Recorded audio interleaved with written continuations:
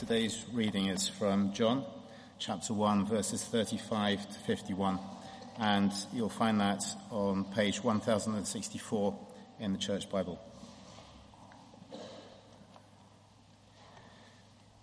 The next day, John was there again with two of his disciples. When he saw Jesus passing by, he said, "Look, the Lamb of God." When the two disciples heard him say this, they followed Jesus. Turning round, Jesus saw them following and asked, "What do you want?" They said, "Rabbi," which means teacher, "where are you staying?" "Come," he replied, "and you will see." So they went and saw where he was staying, and they spent that day with him. It was about 4 p.m. Andrew, Simon Peter's brother, was one of the two who heard what John had said and who had followed Jesus. The first thing Andrew did was to find his brother Simon and tell him, "We have found the Messiah," that is, the Christ. And he brought him to Jesus. Jesus looked at him and said, "You are Simon, son of John. You will be called Cephas," which, when translated, is Peter. The next day, Jesus decided to leave for Galilee. Finding Philip, he said to him, "Follow me." Philip, like Andrew and Peter, was from the town of Bethsaida. Philip found Nathanael and told him, "We have found the one Moses wrote about in the law and about whom the prophets also wrote, Jesus of Nazareth, the son of Joseph." "Nazareth? Can anything good come from there?" Nathanael asked. "Come and see," said Philip. When Jesus saw Nathanael approaching, he said of him, "Here truly is an Israelite in whom there is no deceit." "How do you know me?" Nathanael asked. Jesus answered, "I saw you while you were still under the fig tree, before Philip called you." Then Nathanael declared, "Rabbi, you are the Son of God. You are the King of Israel." Jesus said, "You believe because I told you I saw you under the fig tree. You will see greater things than that." He then added, "Very truly I tell you, you will see heaven open and the angels of God ascending and descending on the Son of Man." This is the word of the Lord.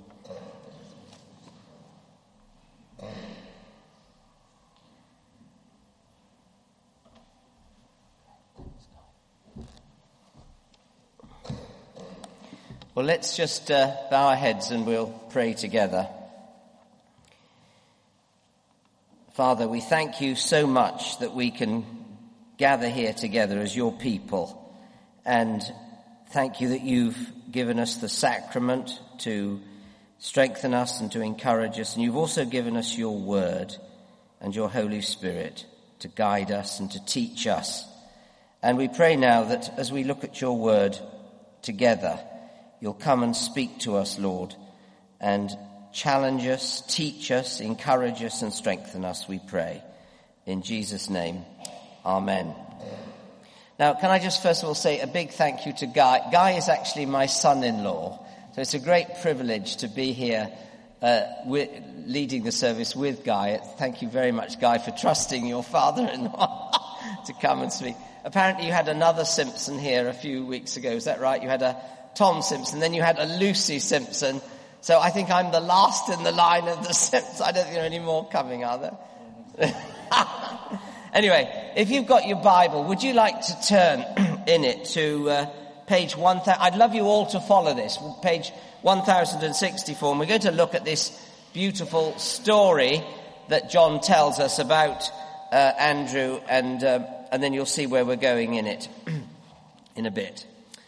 Now, first of all, I just want to say we used to live in York. We've lived in York for a long time. I worked for the Archbishop of York as an evangelist, so we do lots of missions around the north of England. But we're currently living in a place called Chipping Norton. Has anybody heard of Chipping? Oh, have you been to Chipping Norton? Well, we don't live actually, we live just outside, but I do occasionally bump into David Cameron in the local Sainsbury's. Well, twice I've done that. And my wife said, "You are not to talk to him, Roger." Anyway, I heard this great story about a little boy who was desperate for £100. So he prayed for a whole week that God would give him £100, and absolutely nothing happened.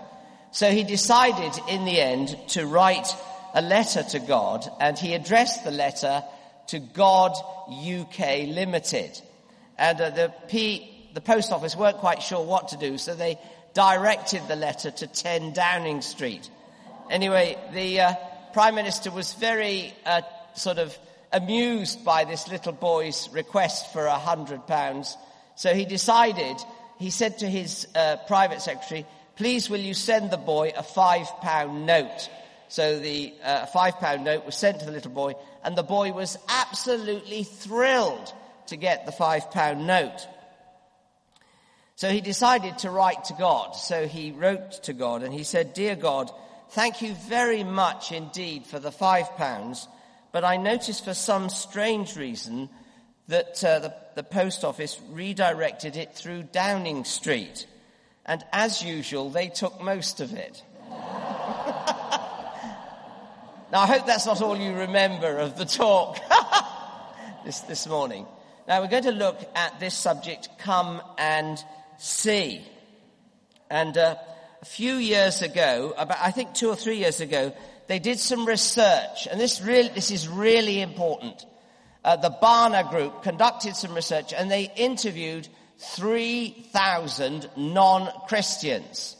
And there were some very interesting results that came back. Now, the good news that came back from what these people they interviewed was that 67% of the non-Christians who were surveyed know a Christian, and this was what I thought was great, and they like them.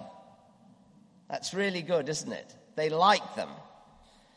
And the other thing that I found very interesting was that 43% of English adults believe in Jesus' resurrection from the dead. And the one that really caught my eye was this, that 1 in 5 non-Christians is open to an encounter or an experience of Jesus Christ. Now that means, if this research is accurate, that 1 in 5 of the people that you know who aren't Christians yet are open to an encounter or an experience of Jesus Christ. Now, don't you find that really encouraging? That really encourages me. That's a lot of people in this country.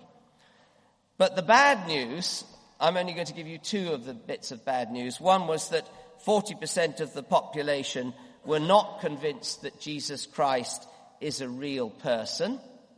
And I'm sure we know people like that. I certainly do. And 59% of non-Christians who were surveyed did not want to know any more about Jesus Christ. So they were settled, if you like, in their convictions. Now let's have a look at this story of how Jesus calls the first disciples. So, and I'm just going to read the opening verses. So the next day, John was there. That's John the Baptist with 2 of his disciples. Now we're not told who these 2, we're told one of them was Andrew. The probability is that the other disciple was John, the writer of the gospel. Most of the commentaries believe that it was John. When he saw Jesus passing by, he said, "Look, the Lamb of God." And when the 2 disciples heard him say this, they followed Jesus. Turning around, Jesus saw them following and asked, "What do you want?" And they said, "Rabbi," which means teacher, "where are you staying?" "Come," he replied, "and you will see." Now, the interesting thing is that in the original, the word where Jesus, when they asked Jesus, "Where are you staying?" the word in the original is the same word that Jesus uses in John chapter 15. Do you remember in John 15 where he says we need to remain in him, we need to stay with him, in him, and he needs to stay or remain in us. And if we remain in Christ and Christ remains in us, we will bear much fruit. Now, one friend of mine put it like this. Because he was trying to illustrate this, and I was speaking at a little communion. In the country, we have 8 people at our communion services at 8 o'clock. So I thought, how could I get this across?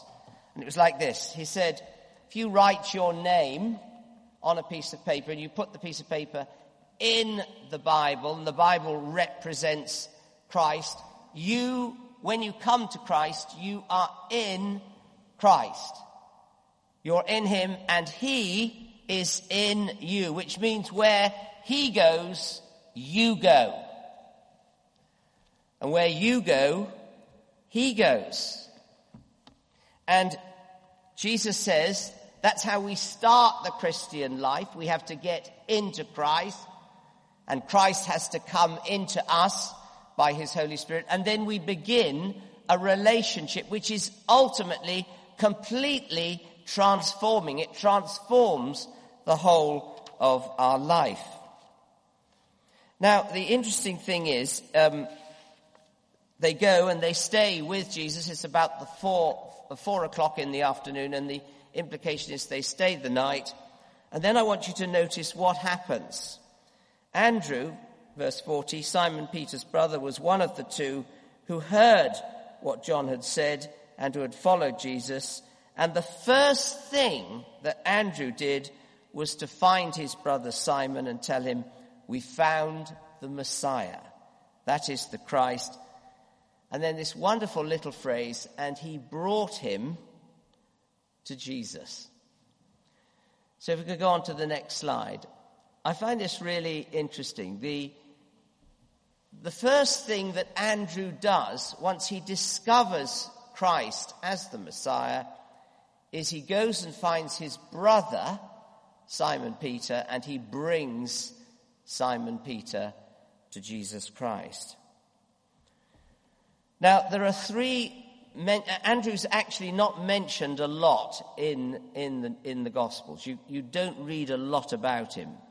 But the 3 references I found to him in John's Gospel, in each case, he is bringing someone to Jesus Christ.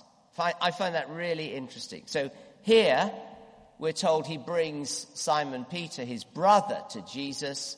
Then if you don't need to look it up, but in John chapter 6, in the feeding of the 5,000, do you remember they've got no food? Who is it that brings the boy with the loaves and the fishes to Jesus? It's actually Andrew. So it's Andrew who brings, and then Jesus feeds the multitude with the boy's lunch. So he's mentioned again in John 6, and then he's mentioned again in John chapter 12, where we're told that some Greeks were in Jerusalem and they were looking for Jesus. They were trying to find Jesus. And who is it that introduces them to Jesus? It's actually Andrew again with Philip. Now that's really interesting, isn't it? So on 3 separate occasions, we find Andrew bringing friends, contacts, people to Jesus Christ. And here we're told he brings Simon Peter, who became one of the greatest influences for Jesus Christ in the early church. And he's called the Rock. Jesus calls him the Rock, Cephas.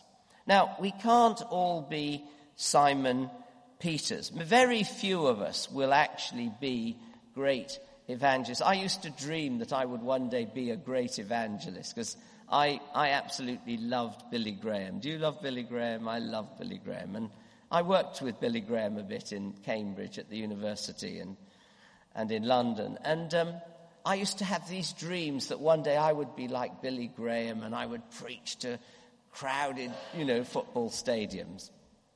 And I became an Anglican vicar instead.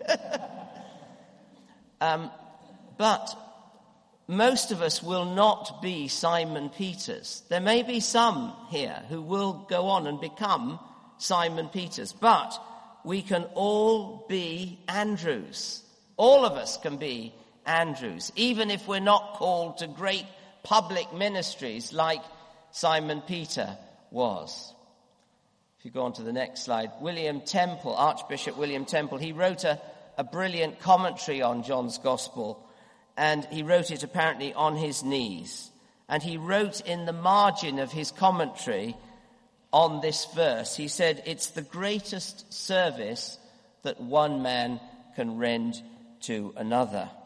Now, in the Alpha course, Nicky Gumbel tells this great story about a chap in 1934 who was called Albert McMakin. And he was a 24-year-old farmer, and he became a Christian. He became a Christian at a mission led by a man called, I think his second name was Ham. And he had a big tent. And Albert McMakin, who was so enthusiastic about Jesus, he kept taking people to the meetings to hear this evangelist. And there was one person he particularly wanted to get. He was a tall, good-looking farmer's son. He really wanted to get him to the meetings, but apparently this young man was so busy falling in and out of love with all the local ladies that he wasn't at all interested in Christianity. So eventually Albert McMakin had this plan. He thought, if I ask this tall, young, handsome man to drive the truck, maybe we'll get him. So he invited him to drive and he drove the truck, which carried the people to the meeting, and then apparently he'd stand at the back of the meeting, this chap, absolutely spellbound, but not doing anything. And then on the final night, he went forward and gave his life to Jesus Christ. And since then, that young truck driver has spoken to millions and millions of people about Jesus Christ. And he went on to become the spiritual advisor to 9 US presidents. Now, none of us have heard of Albert McMakin, but we've all heard of Billy Graham. So it was Albert McMakin who actually made the connection for Billy to come to Christ. So we can all do this. We can all bring our friends to a place where they can hear about Jesus. Now, the other thing, and I just want to say one other thing, is, if we go on to the next slide, is Philip. Move on from that one. And if you just quickly look at the text, because the next day, we're told, verse 43, Jesus decided to leave for Galilee. Finding Philip, he said to him, "Follow me." Philip, like Andrew and Peter, was from the town of Bethsaida, and Philip found Nathanael and told him, "We have found the one Moses wrote about in the law, and about whom the prophets also wrote, Jesus of Nazareth, the son of Joseph." Nazareth? Chipping Norton? Can anything good come from there? Nathanael asked. "Come and see," said Philip. So it's lovely, isn't it? Andrew finds the Lord. Actually, it was the Lord looking. He was looking for them. So it was the Lord all the time bringing them. Andrew, and then as Andrew finds the Lord, he goes and gets his brother, Simon Peter. And then Philip, once he's found the Lord, what does he do?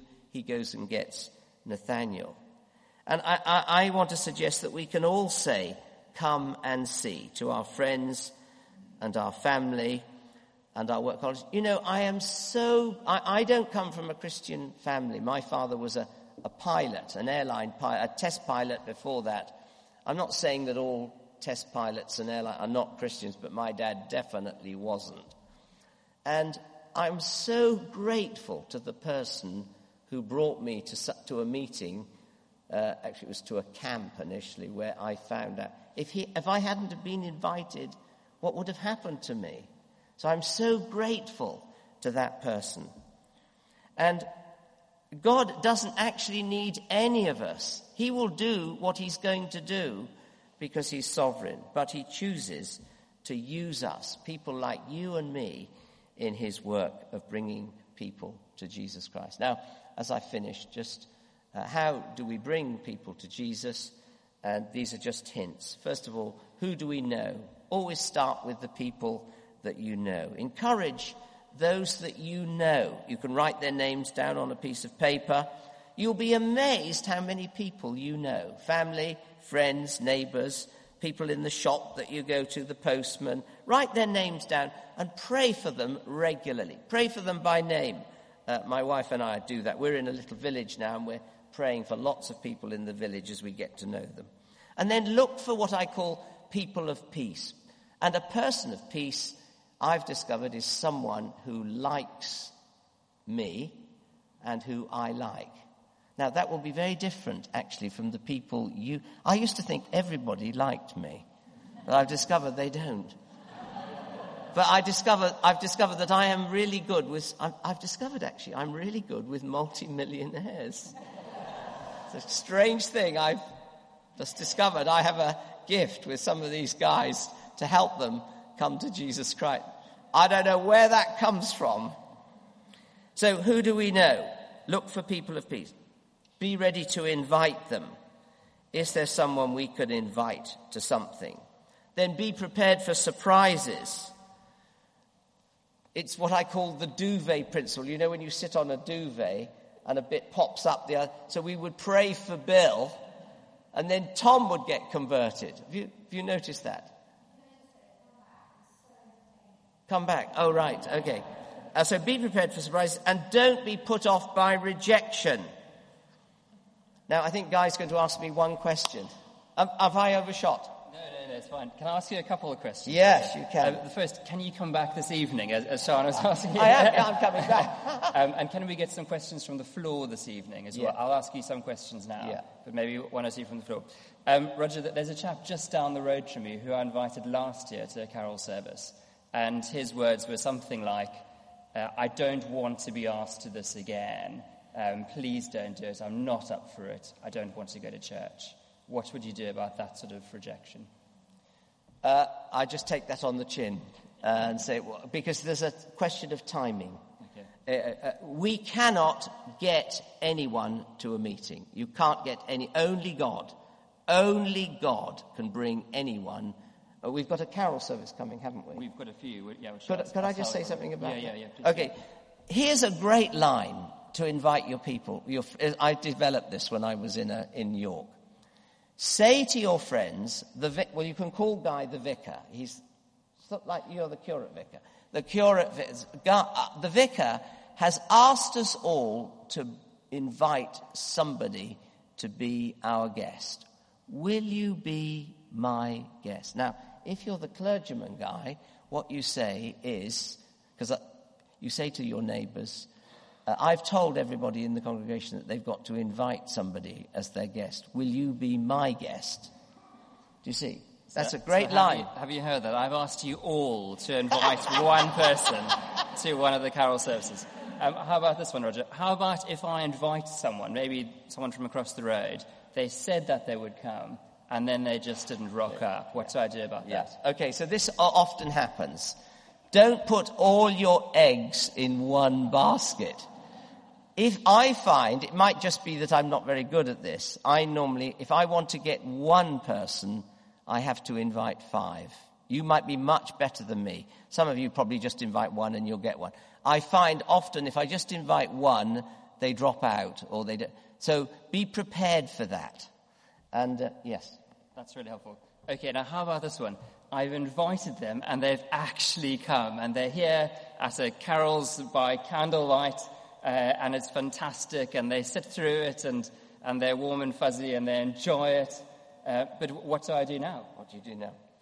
Well, if you're try and sit with them. I think that's really important. And then you can say after, I don't know who's doing it, but normally I would say, if you want to know more, I've got a little book. I have a little booklet which I give them. You could always say to your friend, would you like to go and get a booklet? Or here's another one. What did you think of what the person said? Ask them. And then it opens a conversation. I think we've had enough. Can I ask you just one more? Yeah. One more. It's great having you here. One more. So maybe I've got someone across the road who I don't think would be open to an invitation this year, but how can I encourage a relationship with them which potentially could open up an opportunity for next year? Okay. So generally speaking, my experience is publicity doesn't get people to things. It's people who bring people. And if they say no to you this year, work at your relationship to show them Jesus by the way you live. Love them, really love them, and then you might find the following year they'll come.